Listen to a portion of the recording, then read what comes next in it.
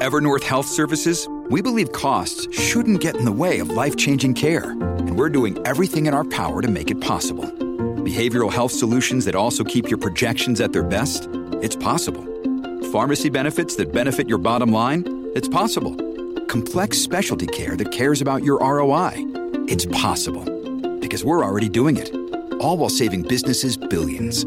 That's Wonder made possible. Learn more at evernorth.com/wonder. Conservative. Constitutional. It's the Andrew Cooper Writer Show, keeping you informed on what's going on right here in Kentucky.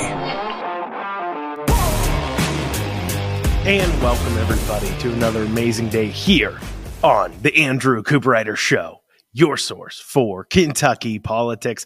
Hopefully you're staying warm. I know it's cold out there. Makes your nose get a little cold on the top out there. I know it does. Hopefully you're able to stay warm and you found something to do with the kiddos, since almost all of our schools are out today. But never fear, Andrew Cooper Writer still here, old reliable, to give you the rundown of the news of the day, the news you won't hear anywhere else, the commentary and takes you just don't get anywhere else. As always, if you want to reach out to the show, feel free to email info@theandrewshow.com. Once again, that's info@theandrewshow.com. Well, we're starting to really get into the full swing of things with the legislature. They've had some initial committee hearings. They've taken some actions on bills in committees, and now we're starting to see them come forward to the floor. And we're starting to see some bills showing up on the orders of the day. Now, you can go on to LRC's website and see the orders of the day. And what that is the bills that they are listing that have that most likely are going to be called to be voted on by the body as a whole the next time they hold session. Now, over in the House, they're not quite as busy as the Senate yet, but they've got one bill on their orders of the day, and that is House Bill 88. Well, what does House Bill 88 do? I mean, it's their only bill they have on the orders of the day. Must be pretty important, one of the first bills to pass the House. Well, what House Bill 88 does, it's aimed at tamping down non-financial institutions from using words that imply they are a financial institution. Words like bank, banking, trust, etc., unless, of course, they fall into the right category. Now, I've read through the law, and, as you all know, I'm not a lawyer, but I am a person who can read. I've written laws that have become bills that have become laws. I've wrote amendments that have been adopted, and I certainly have went through many of bills, and I can tell you that this is not something that I'd necessarily, die in a hill, tell you to call your legislators and tell them to vote no on necessarily. But I do have questions about, just kind of why is this so incredibly important? Are we seeing a lot of people falling victim to these kinds of things? Is it blood banks? Are blood banks the problem? Is that it? Are people showing up to blood banks saying, hey, I'm here for money? And they're like, oh, we deal in blood only. Is that confusing people up? Because that will, there's nothing in the bill, by the way, to deal with blood banks. Hopefully somebody thinks of that and says, oh, that's right.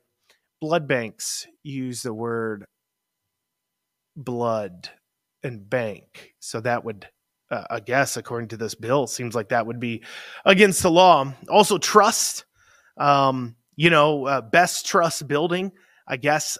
I'm unclear. It's regulating the names you can use in your business. Now, I'm unclear on just how far they're going to take that, as far as if you have trust, building supplies, if they're like, okay, trustworthy building, that doesn't have trust in it, but this bill does outlaw those things. So obviously, it must be pretty important. And I think this too is a great example of the growth of government, because quite honestly, I don't know how many people are falling victim to these things, but we do have a pretty robust civil legal court system, no matter how much the quote unquote, some of the freedom people want to see, not freedom people, not our kinds of people, but quote unquote conservatives that want to see tort reform, which is the greatest check we have on private business, because obviously a civil liability has been for a long time. For most of this country's founding, civil liability was what kept private businesses in check. And so certainly when they feel this need, they have this need and desire, and they have to be a part of going ahead and making sure that this is taken care of. They feel strongly about that. Instead of allowing civil work, if somebody is misrepresenting what they do and letting the civil courts work it out, they've decided instead to pass a law on it. Just kind of shows this steady creep of government as well. Like I said, I'm not going to sit here and pretend every single bill that they take care of is awful or horrible. And I'm not going to pretend it's the end of the world. I'm just pointing that out, that it's just kind of the ridiculous things government finds itself regulating because they insist on doing everything at all. But that's it for the House. Now, if we move over to the Senate, they have 2 bills on the orders of the day for what is today and 2 bills for Wednesday, though you may see them, of course, canceling session today. Depends on how many people get up there and how bad the roads truly are everywhere. But we do have 4 bills up there. The first being, Senate Bill 17.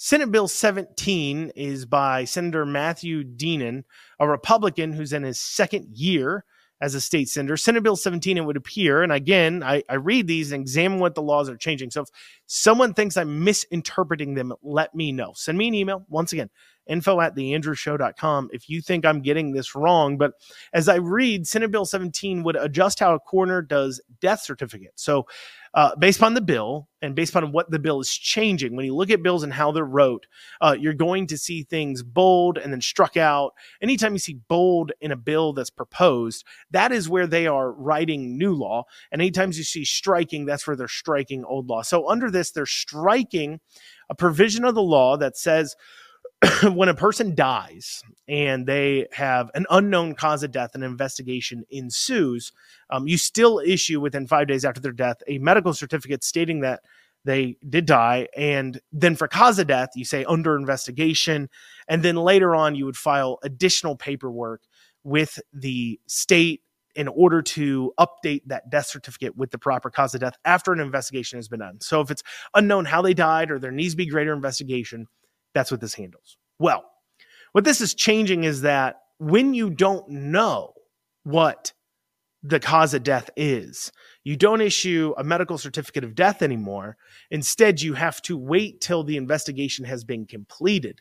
Then at that point, you can now issue a certificate of death here in Kentucky. And that could have a lot of great ramifications.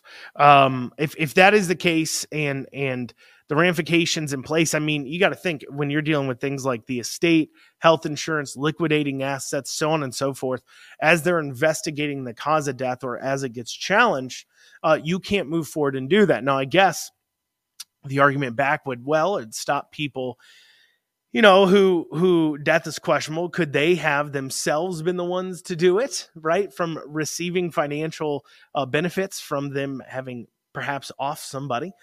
That certainly is an argument. And granted, it sounds like a good one. That could be what this is addressing. But it does certainly turn it on its head. Now, the other bill that we have up there, we have Senate Bill 10. We're going to talk about that after the break. Senate Bill 63. That is by Jay Williams. It simply changes the name of the Investments in Information Technology Improvement and Modernization Projects Oversight Board to the Information Technology Oversight Committee by Jay Williams. It's just shortening the name. And I guess it is also making it a part of the legislative committee, though I think it was already a part of the legislative branch. So I think it's just shortening the name. Very important stuff. Now, Senate Bill 24, that's being proposed by a number of people that make me think that this is a bad bill. And because this is being pushed forward by those who are coming from the medical industry, doctors and hospital administrators. We're talking, of course, about our common people who push forward bad legislation when it comes to the people on medical things. That is Senator Meredith and Senator Douglas. And this is what the bill does, okay? This is how it reads. It says, the Department of Medicaid Services shall administer the state's Medicaid program under a fee-for-service model, Medicaid managed care model, or other Medicaid delivery system model as permitted under federal law. If at any time on or after January 1st, the Department of Medicaid Services chooses to utilize a Medicaid managed care model for the administrative part of the state's Medicaid program, The Medicaid services shall not award more than Medicaid services contract to more than 3 Medicaid provider or other entities seeking to provide Medicaid. Sounds like that when it comes to Medicaid programs that are limiting who can hand it out. We'll be continuing down this road talking about that, as well as Senate Bill 10. Very important stuff after this short break. You're listening to the Andrew Cooperrider Show, your source for Kentucky politics.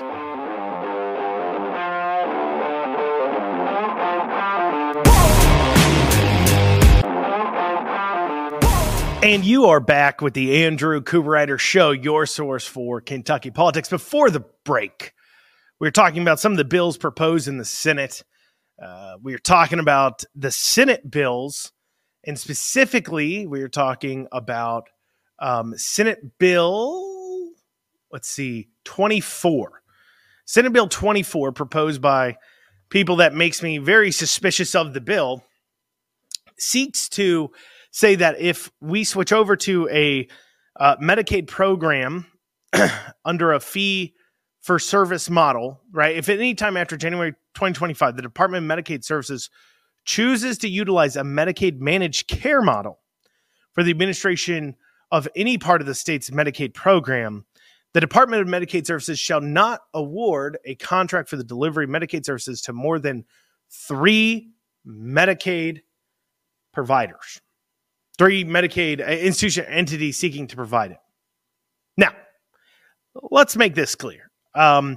Based upon, I don't know enough about the entire Medicaid system to sit there and tell you these are all the pitfalls of this bill. Though I can tell you right now, definitely ensuring that you can't have more than 3 providers of any medical service is a great way of ensuring that there's not a whole lot of competition on the marketplace. And based upon who proposed it, it sounds like this is about what's best for the doctors and the hospitals, not about what's best for the citizens of Kentucky. You can tell a lot about a bill based upon who proposed it. And who proposed it are professionals, quote unquote professionals, from the medical industry whose historically speaking process is to go ahead and make sure that any bills they put forward go ahead and attack at some of the basic tenets of what's good for the patients, and instead they tend to go after what's best for the service providers, not what's best for you or your pocketbook, of course. But there's another bill being proposed. Senate Bill 10 has a lot of co-sponsors. Moving to the floor, what would Senate Bill 10 do? Well, Senate Bill 10 would seek to move the constitutional officers' election to the presidential election years. And it would seem that they're seeking to make this move after Beshear's out of office. So the next constitutional officer. So right now our constitutional officers, that includes the governor, technically lieutenant governor, though they run on the same ticket, Secretary of State, treasurer, auditor, agriculture commissioner, to run, attorney general, to run every 4 years, but they run in an off year. So like last year, for an example, 2023, we were one of only a few states having those statewide elections like that. What this bill is seeking to do is to move those elections to the presidential election year. Now, I'm going to tell you, you're not going to necessarily agree with everything I have to say. So I'm going to tell you, though, why I actually don't support this. And many people would say, Andrew, this is great. Why don't you support this, this off-year election, so on and so forth? And there's a few reasons why. First, especially if they move it to a presidential election year, which I think is what they're angling for here, is to move to a presidential election year. First, it is very difficult. It's already difficult. Think about the average citizen, okay? Think about the amount of campaign ads you just went through for the election in November that was just then. Think about all the ads for governor, all the ads for all the statewide offices. Now compound that, you've got presidential elections, you've got potentially Senate seat elections up, congressional elections up, all these races all struggling for the same voters' attention. Voters are very busy people. It's very hard for them to stay informed. A lot of them do rely on these ads and mailers in order to choose who to vote for. So one, when you're talking about candidates having an opportunity to win, what gives candidates an opportunity to win? One has to do with inventory. I mean, just frankly speaking, during the 2023 primaries, as many of you know, I ran for state treasurer. came in second out of 3. And so during that process, buying ads, the ads cost is widely based upon availability as well as bought up inventory. And just during the primaries, with just the governor's primary and then the other statewide offices, it was still, the inventory was still, at least, especially 2-3 weeks leading up to the election, very hard to come by. Now imagine you're doing all those races combined with a presidential election year, combined with congressional races, combined with Senate races. It is information overload. And I think it's how we're going to end up with bad people in office. I do. I think that it's how we do that. Now you'd say, Andrew, we ended up with Beshear in 2023. I mean, what are you talking about? Bad people in office. If we have more people turn out, well, then Republicans may have won. I mean, if this was held on presidential election year, Republicans would have won. And I hear you there. And you're 100% right. I will not disagree with you. However, I don't think in the short term, I think in the long term. And I am very much so an individual who takes issue with bills and changing the Constitution based upon who's currently in office. If you remember, when I was talking about how Matt Lockett had proposed a bill this year in order to extend out the legislative time, the amount of time the legislators could be in session, not the many days, but the date they had to be out by, it would take away and they could stay towards the end of the year. I said, look, the only reason why you're supporting this right now is because you have a Democrat governor and a Republican legislature, and you want the Republicans to be in charge more often. And you should never be making constitutional amendments based upon who is currently in office. If in this last election, it had turned out Republicans had won, do you think this same amendment be being proposed? Do you think it'd be getting action on the floor? I mean, literally changing the Constitution based upon who won. I don't like that. I don't like doing that. And like I said, you could be somebody who says, no, it's great. It's great. But I think you ask yourself, would you feel so strongly if the outcome of the last elections went the way you wanted it to? And if the answer is no, well, think about what you're doing. Also, at the same time, looking at those elections, okay? The same way that we have a Republican legislature with a Democrat governor, and you can go into a lot of reasons why people believe it. Of course, it's fraud. People point at, how did so many Republicans vote for Beshear? I point out the fact that it's not that Republicans voted Beshear, it's that Republicans didn't turn up at all, which is the actual belief that this amendment here would be trying to attack is to go ahead and say, hey, look, Republicans would have showed up more if it was a presidential election year, and then they would have voted Republican, and we would have had Cameron instead of Beshear. But here's my point. Let's rewind, though. Let's rewind to times where we've had a Democrat majority legislature, certainly a Democrat majority House. I mean, pre-1999, it was like always Democrat majority, and as long as Republicans exist. After 1999, the Senate was majority Republican, but in the House, it was still majority Democrat up until the 2016 elections. So looking at that right there, the only thing that afforded the few Republican governors to have won was the fact they were off-year elections, because it becomes about turning people out. And here's the other thing. If you're running lackluster candidates that aren't turning people out, you paid a price for that. You did. And so why should we change the rules to allow to continue Republicans to make the same mistakes? Not the same mistakes, but the Republican establishment to do the same thing. Run candidates and run campaigns that are lackluster, that aren't talking to the people about their issues, but instead are putting forward candidates that, well, quite frankly, are not representing the base of people and are therefore not encouraging people to turn out. I mean, that's it. The governor's elections are turnout games. And I like that. But you would turn the governor's elections to basically being now down ballot, down ticket. It would be something, it'd be like our state house reps, where the election is simply based upon, whose name do I know the most? Because I've been paying more attention to the presidential election. And also, it doesn't require anybody to turn people out. Like I said, you don't like the outcome of this last election. Blame that on Beshear's campaign, blame that on Cameron's campaign management. Blame that on Cameron's team. right? Blame that on the inability to stay consistent, to say anything real, to really draw out what would be the difference between a Cameron and a Beshear administration. Blame that on those things. But to blame it on the fact that the election is held on the wrong year is a great way to make a complete and utter excuse for your own shortfallings, for your own misgivings. This also would inevitably end up with a governor ending up with either one more year in office or one less year in office.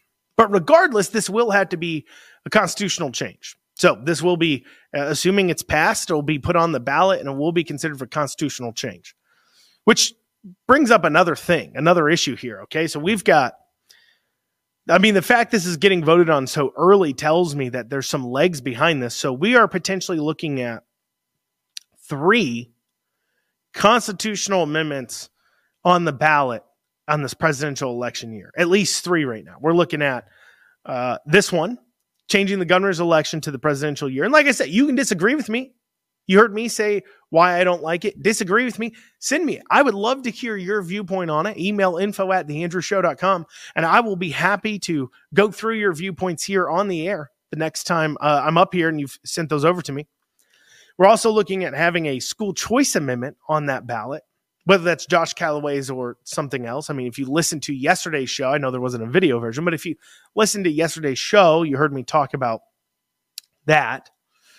Or we could be looking at, and we could also be looking at Matt Lockett's constitutional amendment to take away the sine die, to take away the end date of legislative session moving forward. And personally, I think that's too many on a ballot. I think that's too many things going on, and people are naturally just going to vote no because people already don't want to change the Constitution. And I think that would be real bad for school choice. Coming up after this, we're going to be talking about Herald-Leader releases their 24 to watch in 24. We'll be looking at that list and pointing out just how crazy the Herald-Leader's far left editorial board is. We'll be pointing that out after this short break. You're listening to the Andrew Cooper Show, your source for Kentucky politics.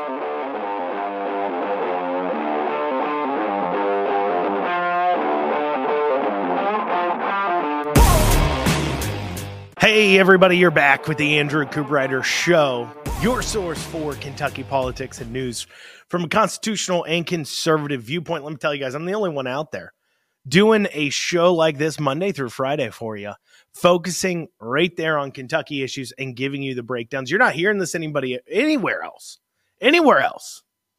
and yet you're getting it here.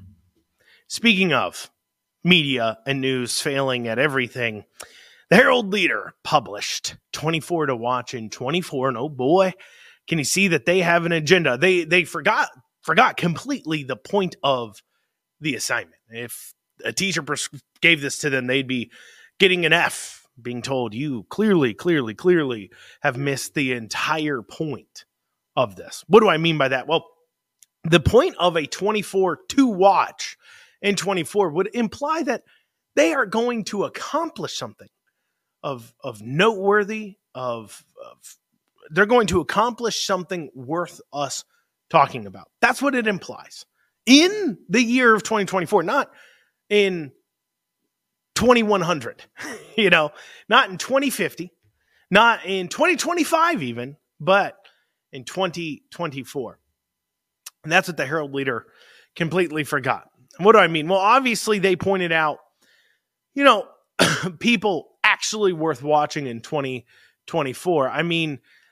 They covered things like new university presidents.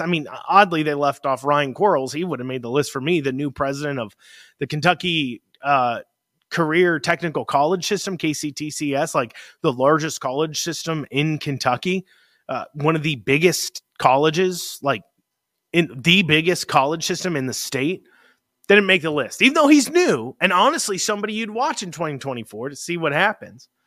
But they did list some people that make sense. Obviously they listed, like I said, presidents of University of KSU, Beshear, Cameron, Lee Kiefer, who's chasing an Olympic gold medal in fencing this year. So that would be something to watch. She's from Lexington. I actually went to high school with her. But then they have several choices that are nothing more than wishful thinking. They're nothing more than far left activists that they wish were actually relevant. And they literally don't, they didn't name a single conservative activist in this entire thing, which is funny. Because think about who's actually having an effect on your everyday life, right? Even take me for an example, okay? I'm doing a conservative show for you, right?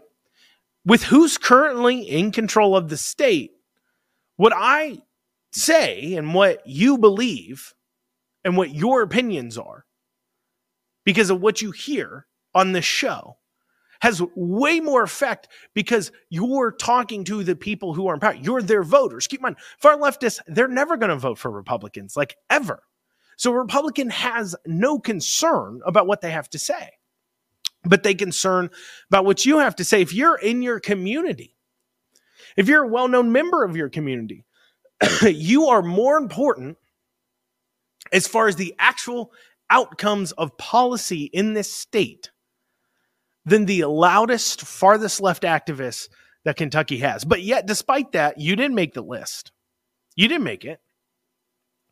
But a lot of these liberal activists did. Let me give you some examples here, okay? Let me show you what I mean. Not a single conservative activist, which is crazy, but here you go. There are 2 transgender people on the list. One as a Berea City Council, and another that is running for Lexington City Council. 2 very liberal cities where their mentally ill problems, their mentally ill presence won't make an actual relative difference at all.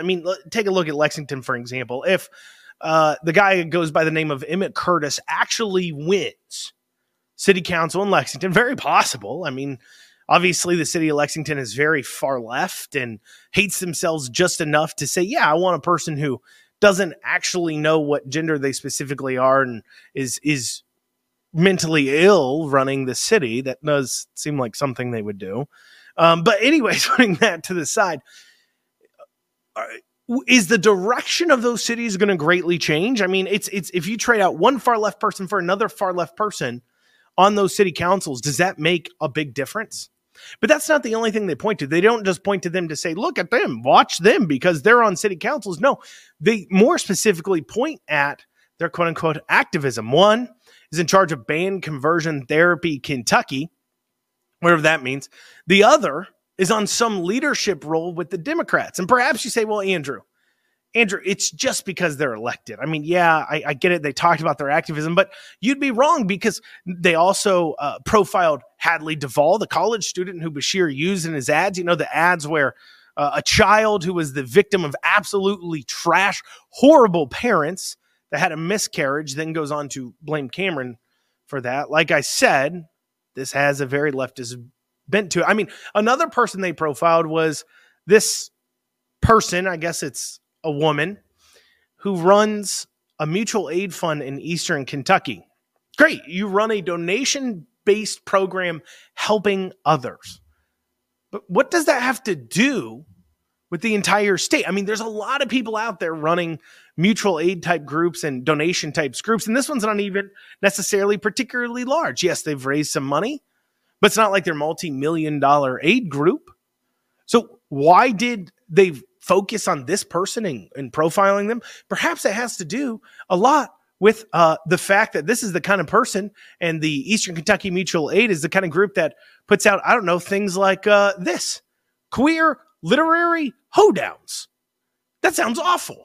I have never once been to a hoedown and thought, what would make this better? Reading a book and people who don't know what gender they like to enjoy Congress with. I have been to many hoedowns, and I remember back in, probably 2005, I was at a hoedown, and Billy Bob turned to me and Billy Bob said, what would make this great, Andrew? And I said, what was that, Billy Bob?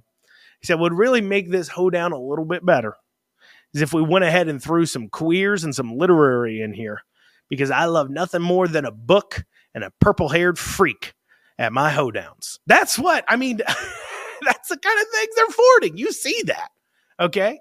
Perhaps that has more to do with it than anything else. I mean, they could have chose to profile people who are actually worth watching in 2024 because they will actually make a difference. People like, I don't know, take David Walls, for an example, leader of the Family Foundation in Lexington, by the way, where the Herald-Leader is based out of. You'll know David Walls because he was up there and one of the heavy pushers of bills like Senate Bill 150 that banned a lot of this far left craziness. Somebody worth watching and will have more effect on your daily lives and more effect on the legislation passed and laws that come into effect that does live in Lexington or their group is based out of Lexington than any of these people ever will. I mean, if this is what qualifies to make the list, just have a viewpoint they agree with. Keep in mind, this was to watch. They will accomplish nothing different. They will have no effect on your lives because it's just the fact of the matter. Maybe in 2050 they do. Maybe over time they push it and you forget to push back and you give up and you don't keep fighting, so they're able to gain ground. So maybe they do end up making a difference in the long run. But remember, this is 24 to watch in 24, claiming that they're going to have some great achievement in 24. If all you need to do is make the list, I mean, shoot, I can dye my dog hair purple and have it howl in a corner. Apparently, that's enough to make the list. I mean, it is literally more worthwhile to you and less of a waste of your time because at least my dog is adorable and cute to watch my German Shepherd Husky mix that's white as snow. Beautiful dog. Not white as snow. Tan. Beautiful dog. Sit in a corner and howl because at least she's adorable. Compared to watching people like this woman, again, in 24, accomplish nothing of great merit or value to your individual lives.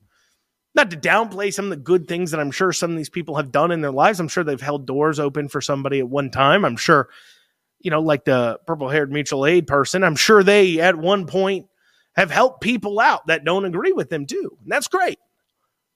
But the assignment was 24 to watch in 24. And there's nothing worthwhile to watch about most of these people in 2024. Coming up after this, we'll be discussing some of the homeless encampment stuff in that Safer Kentucky Act. Well, that after this short break, you're listening to the Andrew Cooper Writer Show.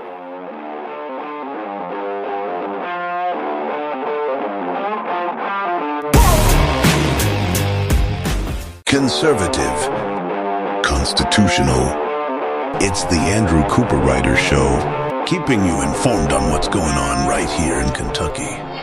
And you are back with the Andrew Cooper Writer Show here in this final segment. We've had a whirlwind today, I tell you. We've gone over some bills at the beginning of this.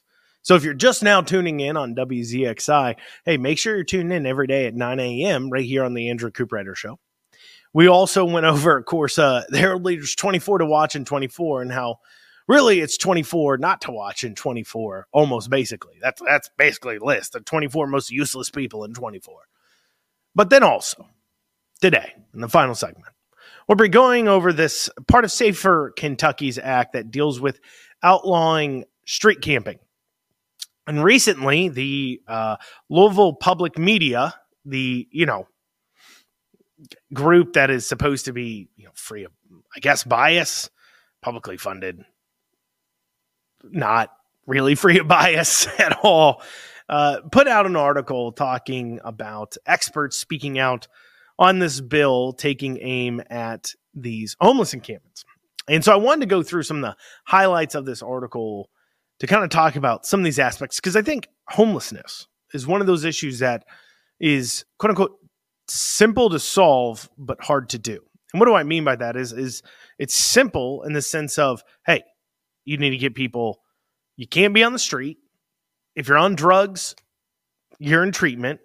If you're having mental issues, get you into mental health treatment.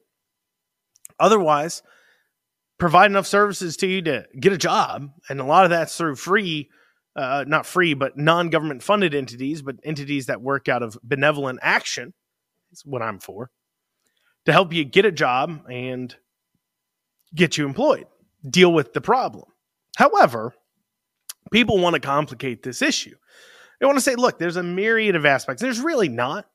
It's just that you see somebody, people have a hard time comprehending people who have other viewpoints than themselves. You know, when you're looking at somebody making a decision or doing something that you yourself maybe don't as much agree with, right? You may sit there and struggle to comprehend how they have ended up where they are. I mean, we see this on the politics on a worldwide level all the time. People just not understanding that, you know, for example, these countries in the Middle East, they don't have the same values as you as I. They don't believe in the same things as you and I. They don't want to, you know, to them, there's women in Middle Eastern countries that don't want to be free, and that's what they want. And you trying to force it down their throat isn't making a difference. In the same way, there are people who are homeless that want to be homeless.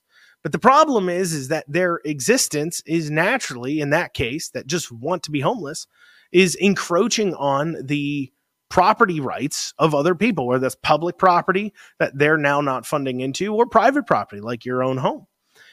But that's a hard conversation. People don't want to talk about those things. Very difficult, very difficult. But there is some bills taking aims at saying, look, here's the deal. Either A, you're going to get your butt off the street and we're going to help you do it, or B, you're not going to be welcomed around here, which honestly is the fairest thing in the world. I mean, it's cold outside right now. You know it. I know it. You look around, you see the snow. How at all is it the right thing to do to allow individuals to stay out there in this? How's that the good thing to do? And you say, well, you offer homeless shelters and warming camps. What if they refuse? You going to force them? We're going to allow them to stay out there in this kind of weather? I'd say not. I don't think that's loving everyone. Do you? But regardless, so in this article, they talk about how currently homeless camps are already routinely removed in Louisville. Apparently, a legal fellow with the ACLU of Kentucky called Kevin Munich, Muench, who studies such encampments. We have people who study these encampments. Is that like a real thing? You think that's like a course in college? Like, do you think like you go to college and they're like, what course would you like to take? You're like, I would like a degree in homeless encampments, please. I mean, the fact that that is such a study thing shows you, like I said, this isn't hard. The solution is simple. It's just hard to do. You don't need to study it in depth. You either are people who are mentally ill, addicted to drugs, and that's pretty much it. The people who experience long-term homelessness, they fall into those two categories. Those two things are what needs to be addressed. You don't really need to study it. But anyways, apparently studies them said that when the city moves in to clear out people at these homeless encampments, people can lose all of their possessions, including documents, family photos, and medical devices. Interesting. They talking about oxygen tanks? That's not good. Anyways, including documents, family photos, and medical devices. So when they're coming out to take care of these camps, they're saying, look, you know, it's not good. People can lose things, but here's the deal. It sucks. I hear you. But at the same time, like, you're encroaching. If the expectation is clear, you cannot be here. You cannot continue to encroach on the property rights of the public and the individuals. And you make that clear. Well, if they're choosing to be there, they're choosing to be there. Do they have plenty of shelter opportunities open to them? As long as they do, and according to this bill, that's a big part of it. Then, well, there you go. Go to the shelters. Be where you're supposed to be. But in a way, I mean, imagine saying that because people are encroaching on property rights of the public or individuals, then it's their fault. It's the public's fault. They shouldn't move them because that could cause them some discomfort or some sort of, I don't know, they're disorganized in their possessions so they could lose it behind. And so it could hurt them in that way.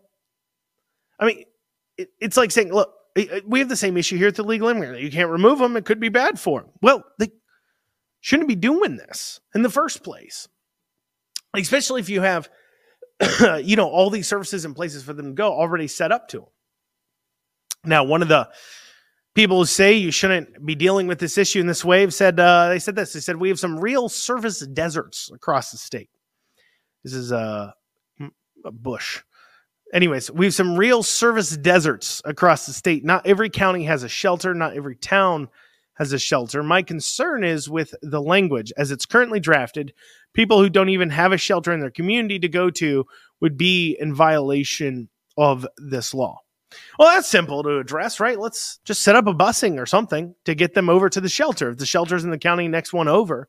But how many homeless people really can exist in one county? I know there's parts of Garrett County there that people are looking at putting up a homeless shelter there. And I could be mistaken, but I think they're saying only 12 to 15 beds is what they're looking at putting in there. I mean, how many homeless people could there be in a community that doesn't currently have that? If we're talking 12 to 15, it's, hey, that's a van what's getting moved out and around to where they need to be at.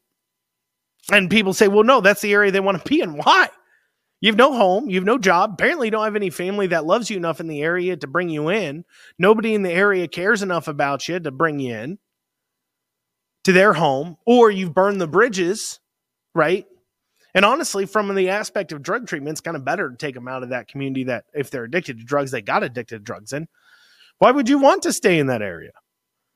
I mean, how good is the family? You say, well, it's a family in the area. How good's the family? They're not letting you in.